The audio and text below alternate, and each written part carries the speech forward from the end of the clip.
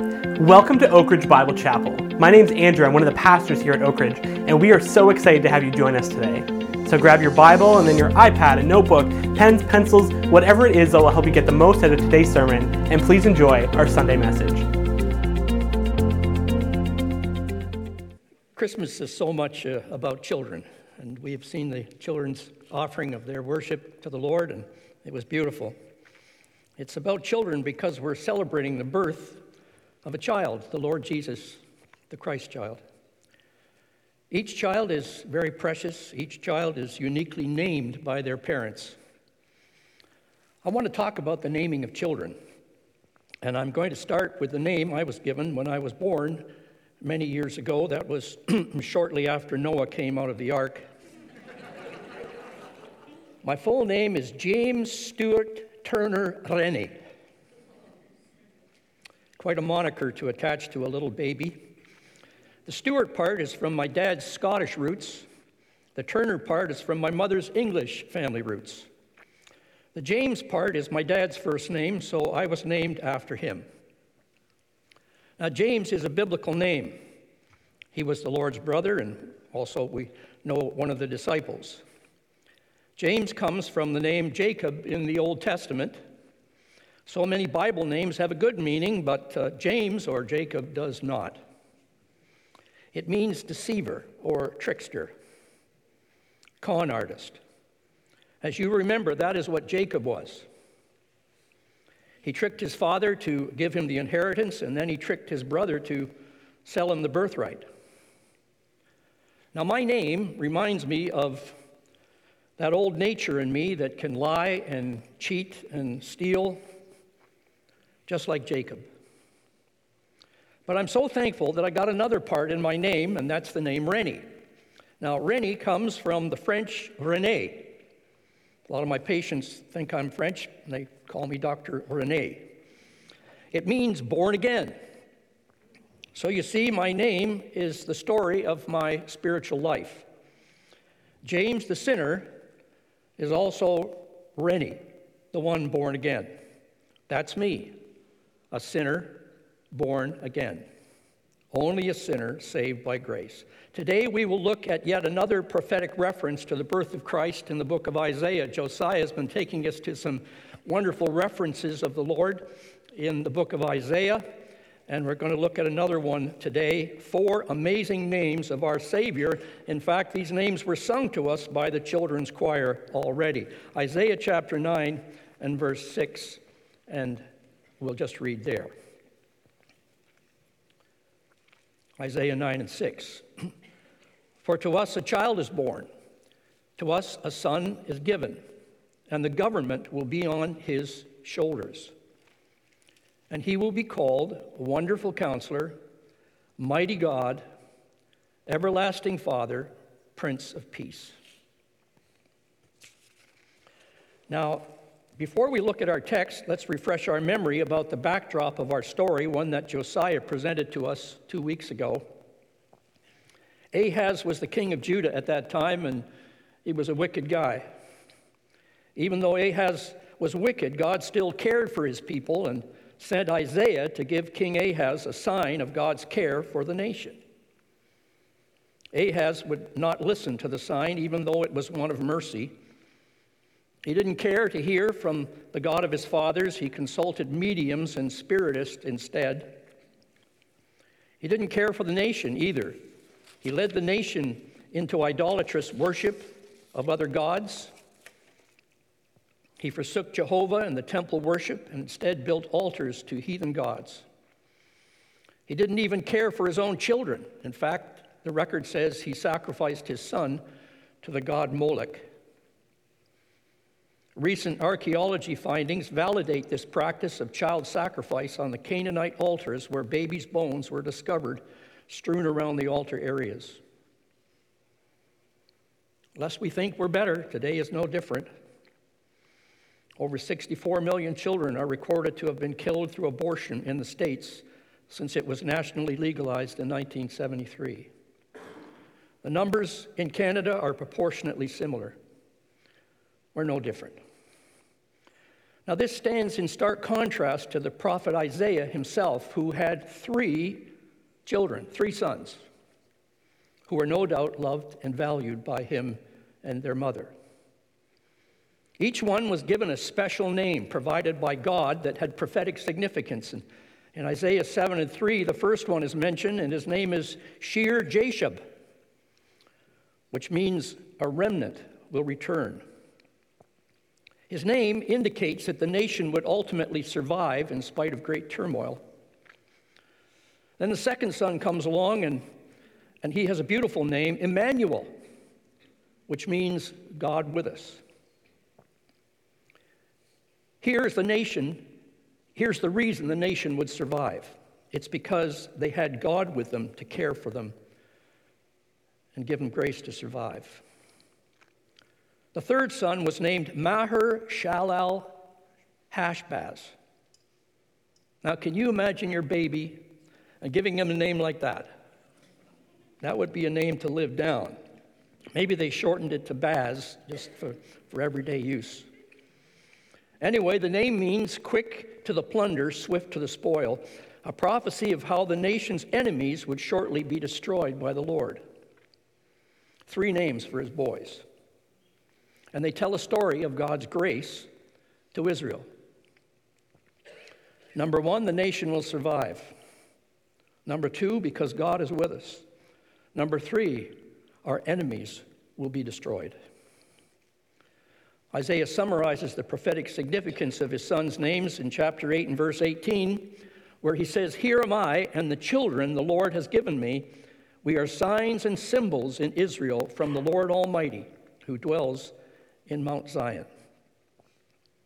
These children born to Isaiah were but a wonderful prelude to the prophetic announcement of the birth of another child, the coming Messiah and King.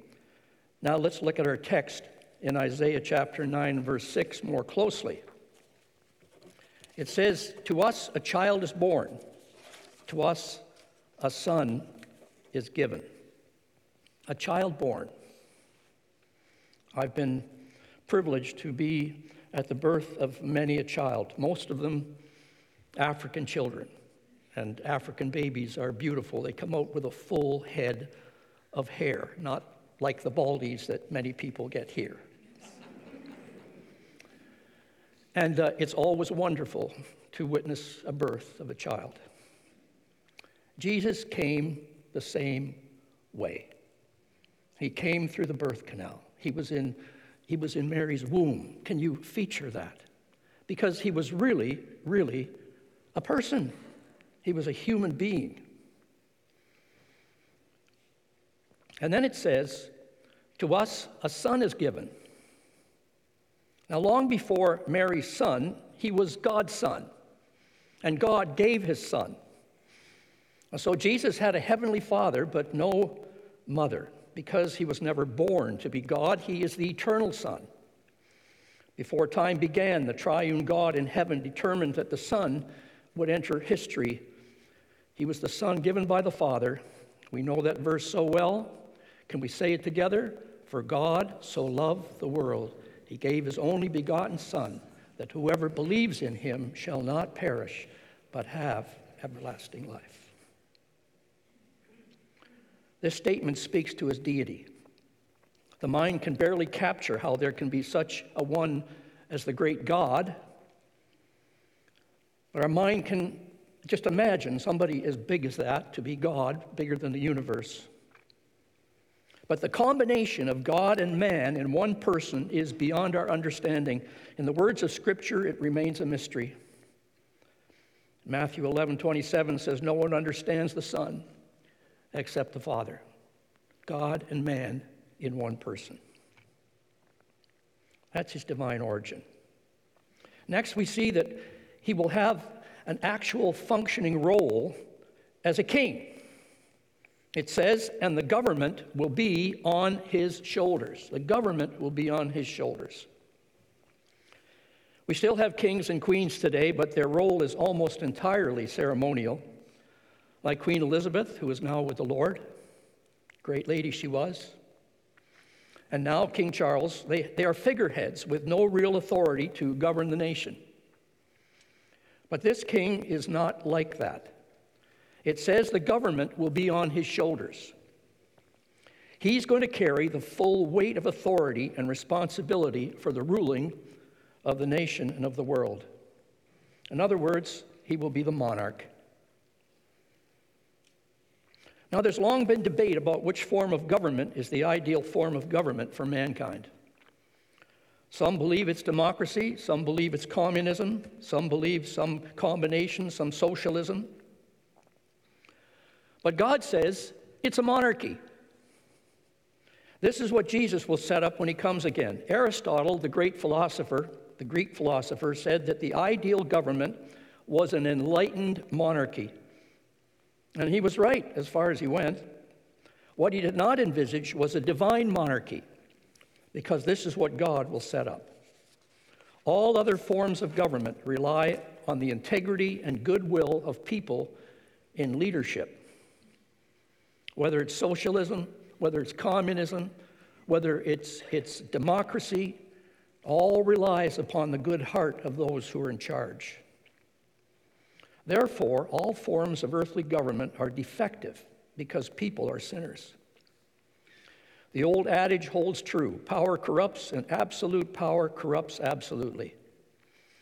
When the sinless Son of God rules, there will be a perfect government. His matchless character will see to that, and that is evidenced in his name. So let's look at the names now, the names of the King.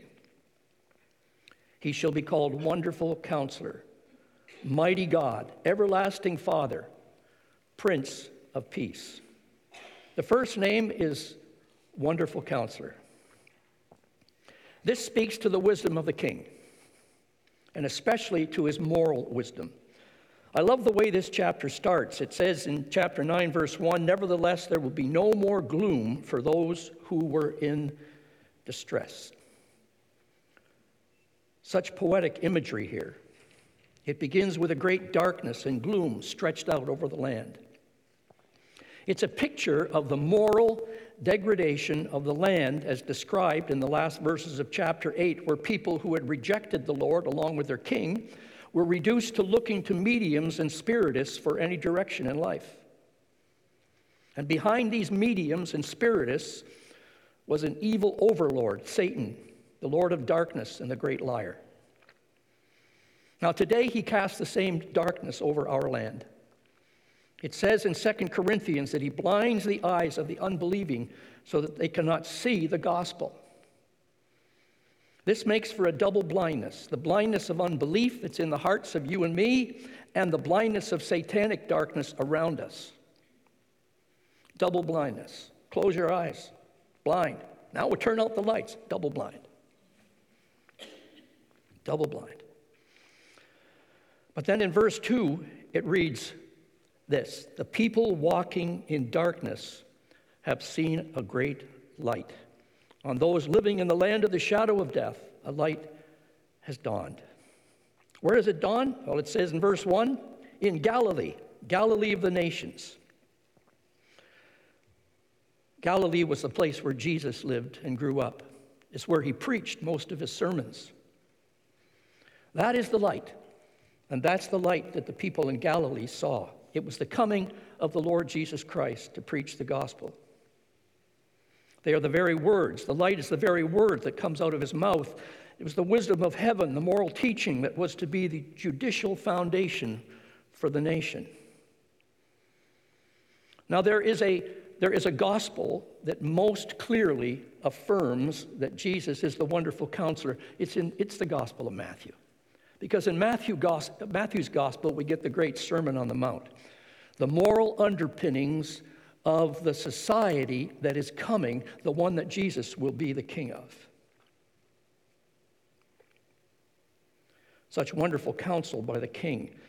It still has its ancient power to save and to heal. As many of you know, I'm a counselor, and it's been my privilege to share this wonderful counsel, not my counsel, but Jesus' counsel, with those who come to me for help. And you know, it's like light. I can remember one man who was not of the Christian faith who sat in my office, and we got on to spiritual things, and he sat there and he said, "There is a strange light in this room." He could see it. I was used to it because, you see, since I was a kid, I've been walking in the light. But he was coming from darkness. And the distinctness of his words were just amazing. I see a light. I see a light. When it's applied to the heart of those who believe, there is healing and there is blessing as well as light. Jesus says, "Everyone who hears these words of mine and puts them into practice is like a wise man who builds his house upon the rock." Because Jesus is the wonderful counselor, his kingdom will be one of light and truth, justice, righteousness. It says in verse 7 of our chapter, "Of the increase of his government and peace there will be no end. He will reign on David's throne and over his kingdom, establishing and upholding it with justice and righteousness from this time on and forever. The zeal of the Lord Almighty will accomplish this." Now, the second name of the coming king is Mighty God. Mighty God. So if Jesus is presented as the wonderful counselor in Matthew's gospel, then it remains to Mark's gospel to present him as the mighty God. Now, there's no mention of Christ's birth in the Gospel of Mark. He starts right out into his ministry. And in Mark's gospel, at the very first words, it says, "The beginning of the gospel of Jesus Christ, the Son of God." Here comes the mighty God. Then John the Baptist says of this one who is the Christ, he says, "After me will come one more powerful than I, the thongs of whose sandals I am not worthy to stoop down and untie." So he's going to be powerful. In Mark, there is little recorded of Jesus' sermons. Instead, there is one miracle after the other. In the first chapter alone, you've got 4 or 5 miracles. Bam, bam, bam, one after the other. People being healed, demons being cast out, thousands fed with a few loaves and some fish, the stormy sea being stilled by one word from the Lord. This is the mighty God at work. Well, there's a question. What's the hardest thing that God ever did? Was it creating the universe? No. It says he spoke and the universe came into being. Was it healing people? No. That was accomplished with a simple touch or a simple word of Jesus. Easy for God. Easy. I'll tell you what was the most difficult thing God ever did, and it's recorded in stark detail in the Gospel of Mark. It was when Jesus, the Son of God, took your sin and mine on the cross and paid the price for it. Now that was hard, even for God, the Holy One, becoming sin for us. And in the Garden of Gethsemane, Jesus said, "Father, if it is possible, let this cup pass from me. Nevertheless, not as I will, but as you will." Jesus drinking the cup of God's wrath against sin, our sin, was hard. God did something very hard for you and me. Suffering forsakenness by his Father on the cross as he bore the load of sin for billions of sinners like you and me. Enduring the forsakenness so that we who have trusted in Jesus will never be forsaken. You will never be forsaken if you have Jesus in your heart. Jesus was forsaken on your account. So in Mark's gospel, no mere man could have done all these things. It was the mighty God working in Jesus Christ. He is the mighty God. He was put to his greatest test, and he accomplished it. And now he's returning to rule, and no enemy will be able to stand against him. He will crush all opposition. The verses in Isaiah 9 and 6 bear this out, 9 and 7. It says, well, let's read first of all verse 4. "For as in the day of Midian's defeat, you have shattered the yoke that burdens them, the bar across their shoulders, the rod of their oppressor, Every warrior's boot used in battle and every garment rolled in blood will be destined for burning, will be fuel for the fire. Who's going to accomplish all of that? Who's going to defeat all of his foes? It's the mighty God. All opposition will be crushed before the Lord. There will be no contest. Man cannot stand up against the mighty God. When Jesus comes again as King of Kings and Lord of Lords, once again he will speak with a fiery sword coming out of his mouth, and his enemies will be defeated. No contest.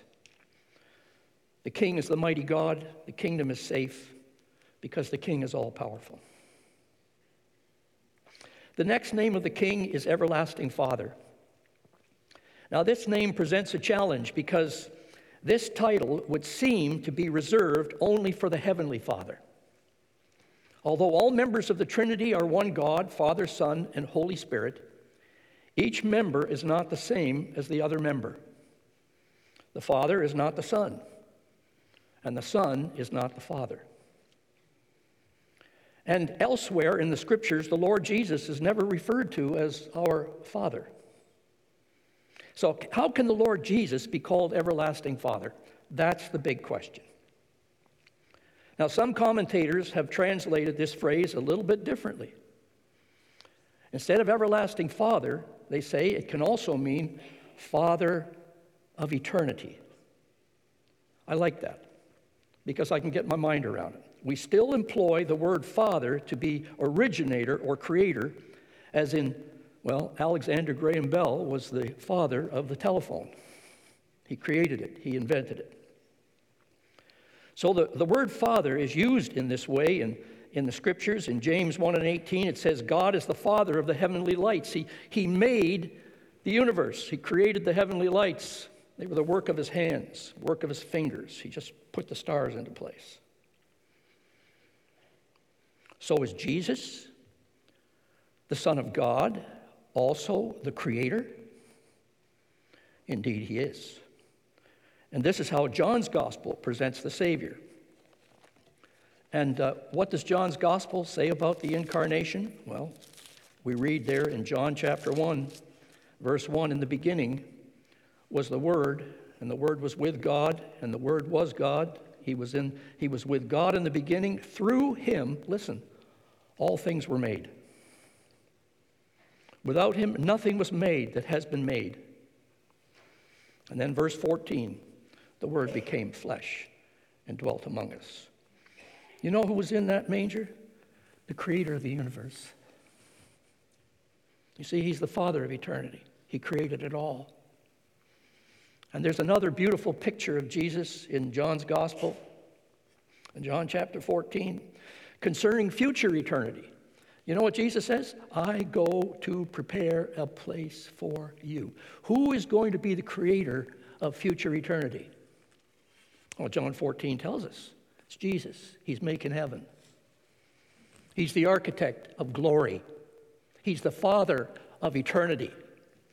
And I think that's what it means. It speaks to God's timelessness and the timelessness of Jesus, our Redeemer, his eternal existence. So back to our text in Isaiah chapter 9, verse 7, says this. We go back to Isaiah chapter 9, verse 7.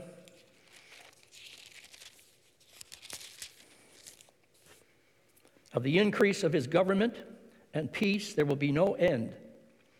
There will be no end.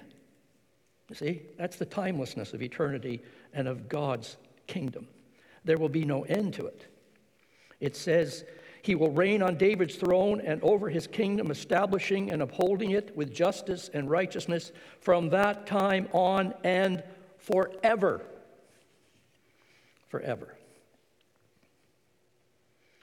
This speaks to the enduring nature of the kingdom that the King is bringing in. It will never pass away. The Father of eternity, the Lord Jesus, guarantees that it will last forever. Kingdoms of men rise and fall. Nations have their day, and then they are swept away by the tides of war or just simply by internal decay. I think of the great nation to our south, the United States. My father raised us on American money because he worked across the border in Detroit. I was raised on American money, and then I had the audacity to marry an American. So I'm very partial to our friends in the South. But I weep over that nation because I see the seeds of terrible decay, and I believe there are severe cracks in the foundation of that land, and that it's going to fall. It's only a matter of time. The Bible says righteousness exalts a nation, but sin is a disgrace to any people. Now, this speaks to our own country as well, because we're just a reflection of what happens in America. We have disowned the Lord God. We banish him from our schools and our halls of government. We ignore his commands. We call evil good and good evil. It may soon be the case that the Bible will be listed as hate literature. And it will be canceled. Judgment will surely fall. But there's an eternal kingdom, one created by the Lord Jesus, the Father of eternity. It's never going to fall, never going to fail. The ravages of time will not overcome it. It will endure forever because the one who governs it is the Father of eternity. He guarantees it. Our last name of the king in Isaiah chapter 9, verse 6 is Prince of Peace. What a beautiful name. Prince of Peace. Again, we're going to read verse 7, which says this, of the increase in government and peace, there will be no end. So the king is not only the wonderful counselor, he's not only the mighty God, he's not only the Father of eternity, but he's the peacemaker. He's the peace giver. He is our peace. He causes wars to cease and peace to be made. This is the theme of the Gospel of Luke, by the way. The coming of the peace giver is prophesied by Zechariah. In Luke chapter 1 and 79, Zechariah was the father of John the Baptist, and when he heard of the birth of his child, coming of his child, he prophesied, and he said concerning the Savior, glory to God in the highest. Oh, sorry, that's another reference. He says he will guide our feet into the path of peace. Luke chapter 1, verse 79.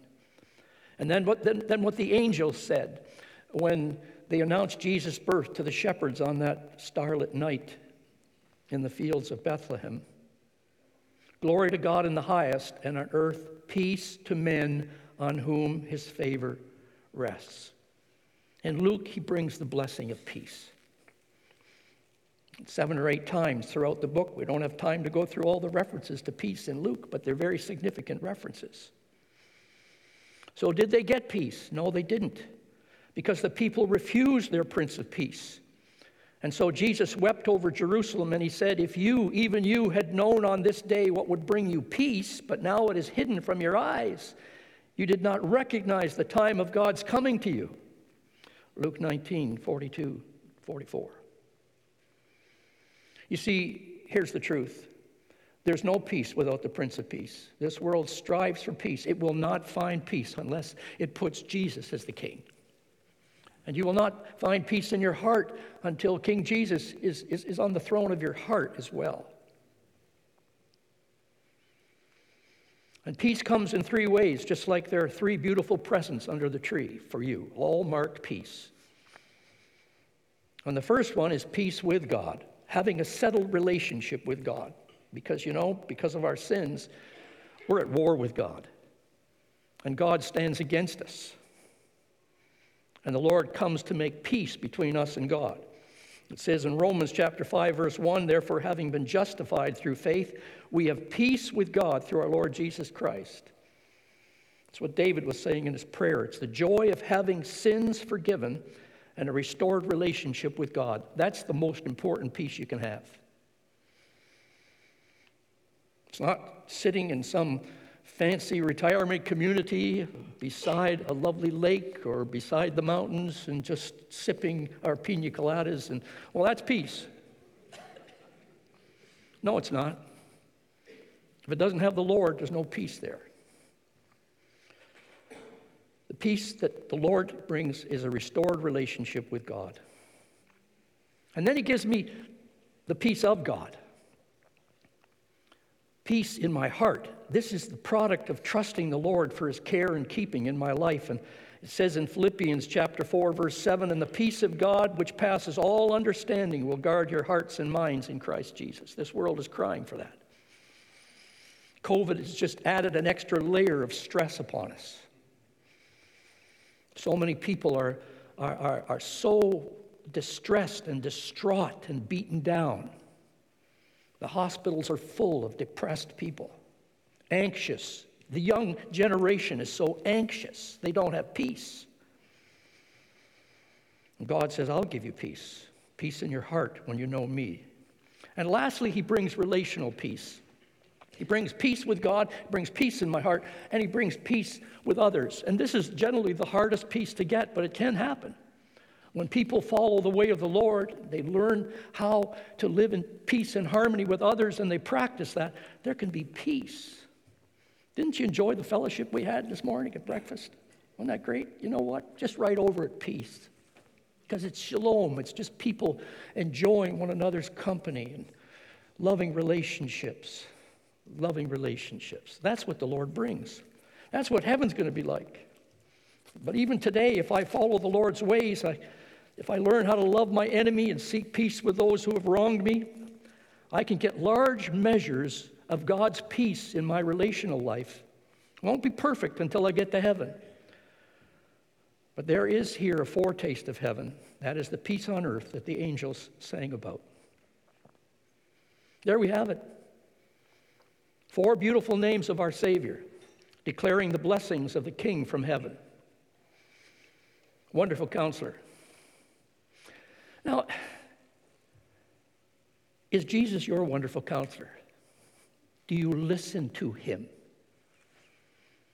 He who listens to me, Jesus said, will be like a man who builds his house upon the rock. If he who doesn't listen to me will be like one who builds his house on the sand, and it will gradually be washed away. Your life will be washed away unless you have the words of life inside of you. Unless you're listening to the wonderful Counselor, you will not be wise. You will end your life so foolishly because you have ignored the wonderful Counselor. Is he your mighty God, protecting and providing for you? Do you trust Jesus and all of the troubles of life? Have you committed to him, who is the mighty God? Have you asked him to guide you, protect you, keep you? Do you stay dependent upon him? That's the response to the name Mighty God. Is he your Father of eternity, preparing an eternal home for you? Father of eternity. Now, a couple of years ago, I had a heart attack. And I was in the hospital, and they were working on me, and didn't know which way it was going to go. And was there some stress there? Yes. But you know, over and above all the stress, there was a great, great calm in my soul. Why? Because I was trusting the Father of eternity. And I know that wherever Jesus is, there's life, and so I cannot truly die. Because the Bible says, absent from the body, what? Present with the Lord.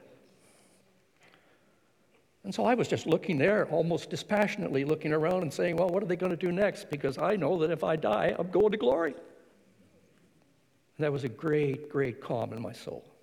I don't say that to brag. I say that in thanksgiving to the Lord. Is he your Prince of Peace?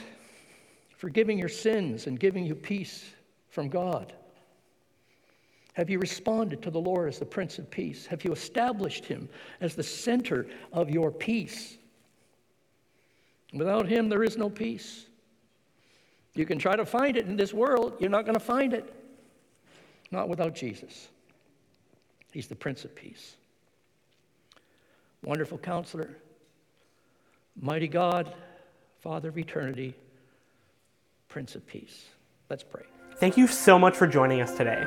For more sermons, blogs, and other resources, you can check out our website, oakridgebiblechapel.org. To listen to our weekly podcast, Word Processing, you can go to Spotify or Apple Podcasts or any other podcasting platform. Remember, you can always join us in person or on our live stream at 10:30 a.m. on Sundays. Thanks for watching.